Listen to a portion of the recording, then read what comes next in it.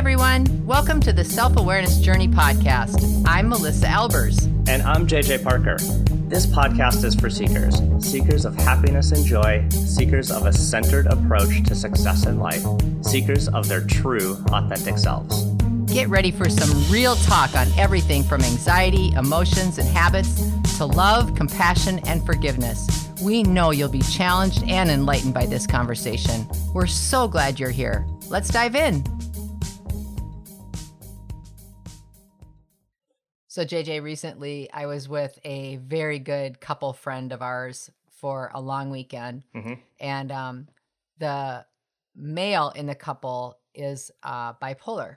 And he is just one of my best friends. He's so good about being able to talk about what that disease, or I don't know if it's a disease or illness or what it's called.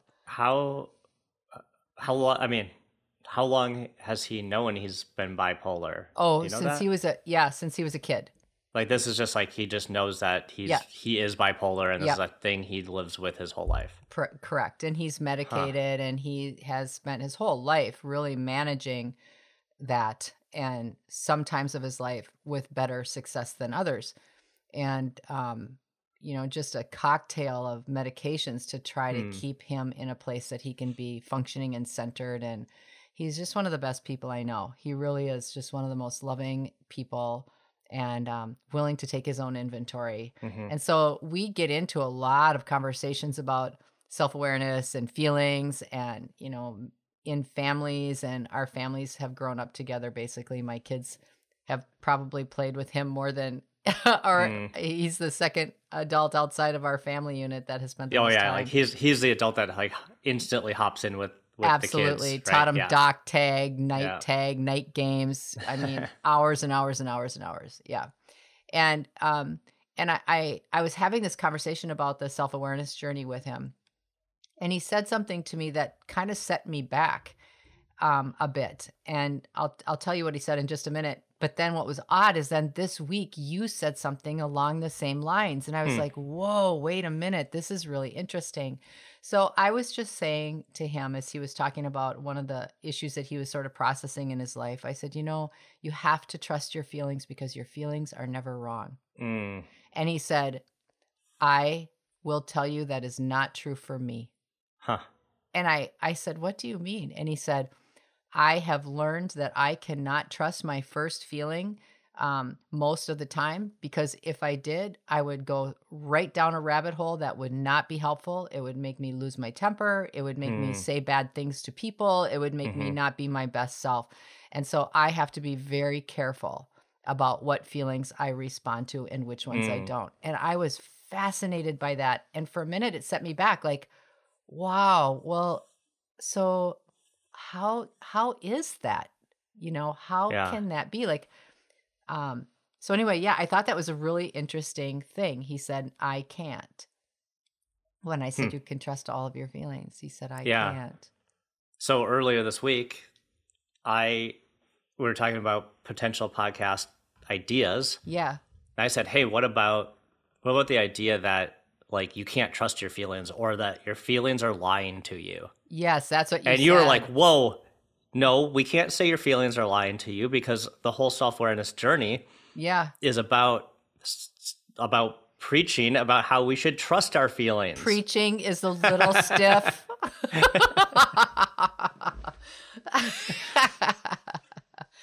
Yeah. But no, you were pushing back. You said, no, JJ, we can't talk about how our feelings are lying to us. Like that's against what we're trying to do. And I was saying, I don't think so. I think it is in alignment with what we're trying to do, because I do think that a lot of the times maybe I was being a little dramatic or overstating it, right? But I do think a lot of times that our feelings, especially our initial feelings about something, are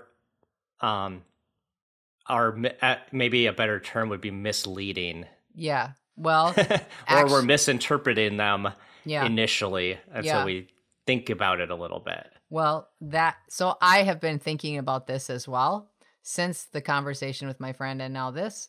And here's what I think is there's a huge differentiator. when we have a instant flash of what we might say is feeling, I'm going to change the word to reaction. Mm-hmm. I think a reaction, an emotional reaction, is not always the same thing as our true feeling about something. Mm-hmm. I think, and I think our initial knee-jerk feelings are actually not always truth, because they're just responses. They're emotional responses to a crisis or to a moment or to something that it's like a flash. Yeah. Okay. So let me walk you down a scenario. Okay. And we're gonna pick apart this scenario to try to get to the essence of what you're talking about. Okay. Cool. Okay. Let's see. I didn't really prepare a perfect scenario, so I'm going to wing it. So you have to bear with me. Okay. Like, I'm a busy guy, right? Yes, I know. I've got different companies I'm running. I'm always in stuff. I'm really pretty busy. Okay. And I'd say that I also make the bulk of the money for our family. Mm-hmm. Right? Yes. And, we have kids. It's a little chaotic at home. Mm-hmm. But sometimes a lot of the times the dishes are just piled up everywhere in our kitchen. Mm-hmm. Right? Yep. And I've been working like my butt off all day since like 6 a.m. And now it's 6 p.m. There's like no dinner plan. There's a billion dishes on everywhere. And now I have to figure it out. Right? Yeah. And so like I'm a little like peeved at that. Mm-hmm. So I'm like, well, like where's Amber? Why did she not take care of these dishes all day? Like, what is she doing? She's probably not even doing anything. She has a part-time job. Like, why is this not? Why are the kids not have taken care of some of this? Why don't we have a dinner plan? Why am I the only one that's working so hard around here? Like, why is everyone in my family like lazy and against me, and I have to do literally everything here? This is so frustrating. Everyone else is like irritating to me. And now now I think my wife's lazy. Now the kids are horrible, and I've just turned the dishes aren't done scenario into I'm awesome, everyone else is like lazy. That's my feeling. Yeah. Okay. So, but is that true? Like that, while that feeling is real for me, that the analysis of what's actually happening in my house is not true. My wife is not lazy. The kids are not horrible. Like none of that is actually true. I just completely manufactured it based on my like you said, reaction to this scenario. So that's where I was saying, like, can my own feelings be trusted? Because I was vilifying everyone in my family very quickly based on how I was feeling. Yeah. Melissa and I are huge self-awareness nerds. We've been working on this stuff for a really long time, and we love talking about it and sharing it with all of you. We've actually brought all of the stuff we've made into an online course, and we think it's really great. The course starts by learning about yourself and how your mind-body connection works. It dives into your thoughts and feelings, and then helps you learn how to become your true, authentic self. Start your journey today. Head to theselfawarenessjourney.com to learn more and sign up.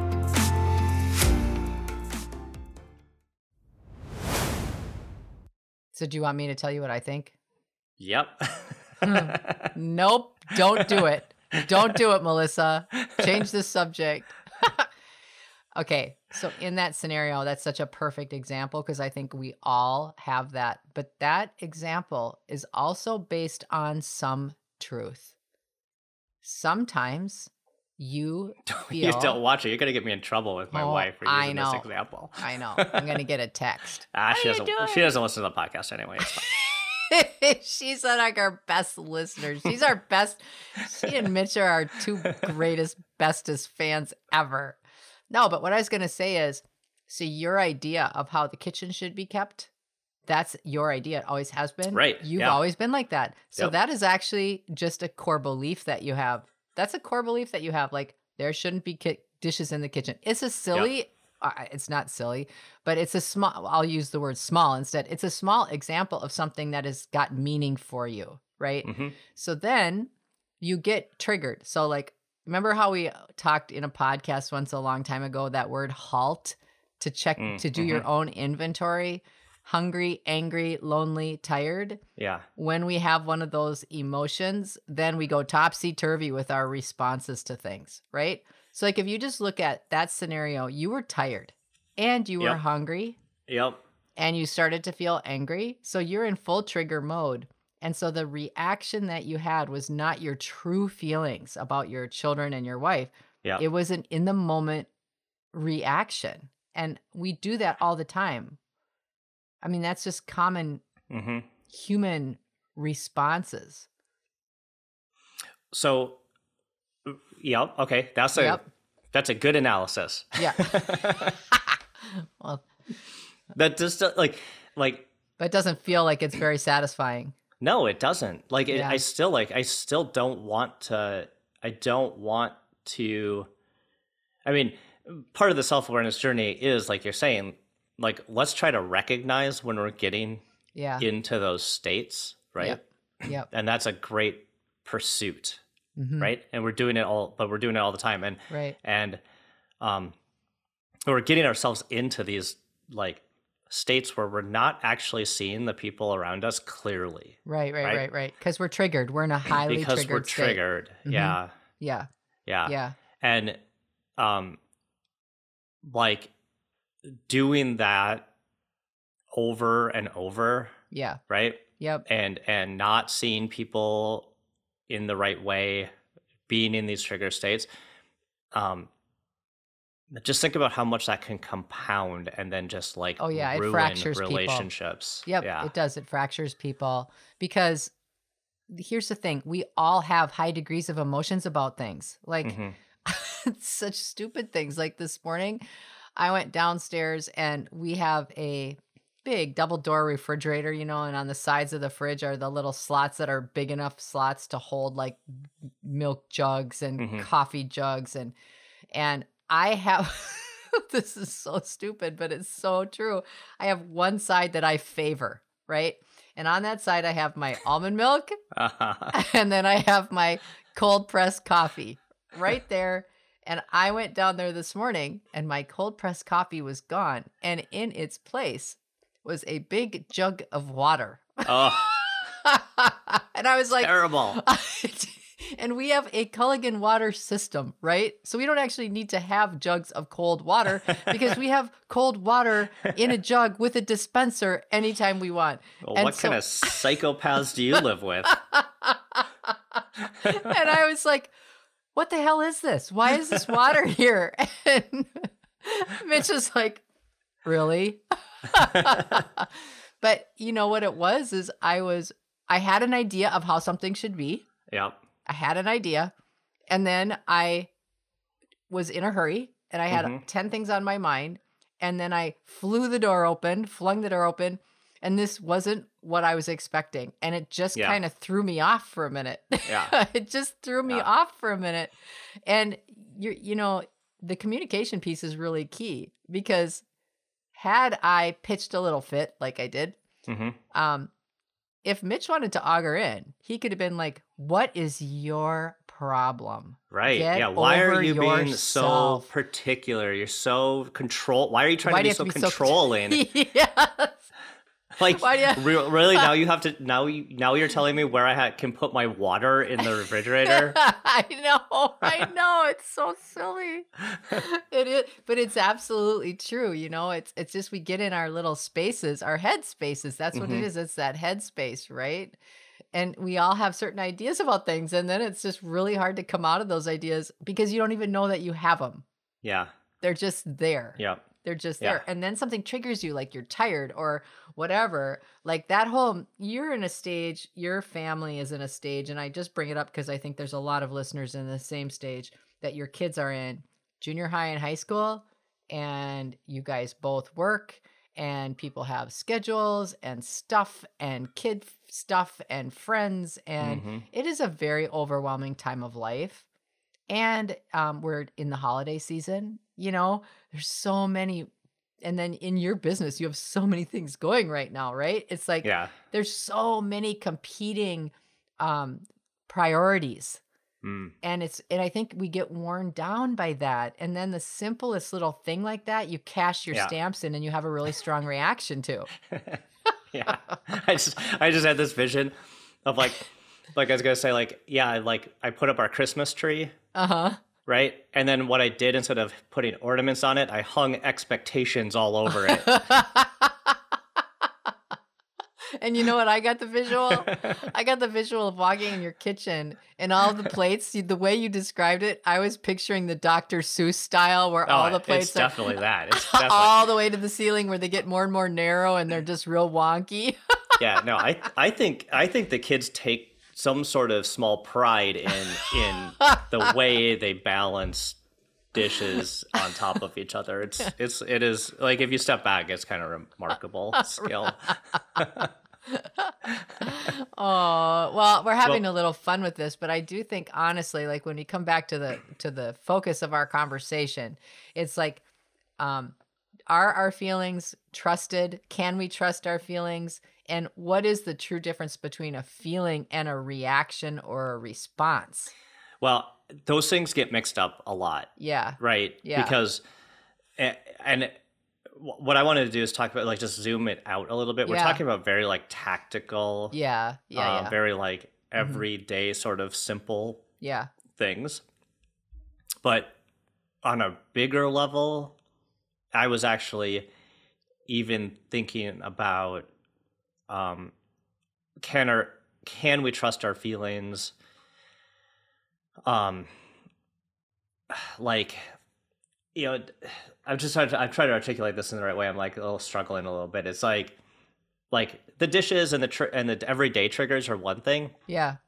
But when you zoom out to like really like bigger topics, like even like your feeling of your basic needs being met, like do you feel like you have enough, right? Mm-hmm. Do you feel like you're safe at home? Do you feel like you're safe at work? Do you feel like you have enough food? Do you feel like you have enough resources? Some like more basic human instinct and need stuff. Yeah.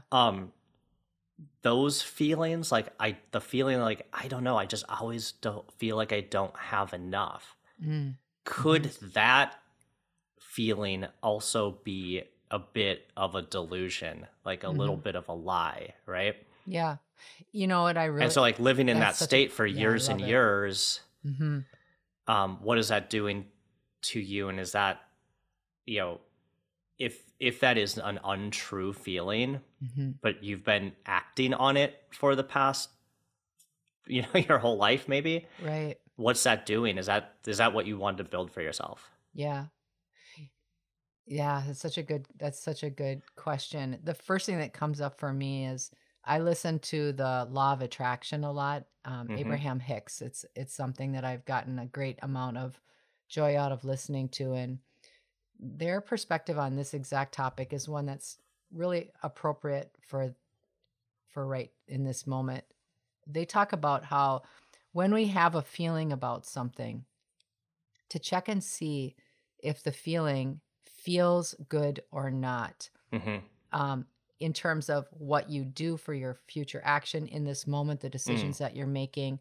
Like when you make those decisions, is the feeling right? If the feeling doesn't feel good, the question is your mind involved too much? Is your mind trying to control a scenario or give you a narrative because your mind likes to be in control?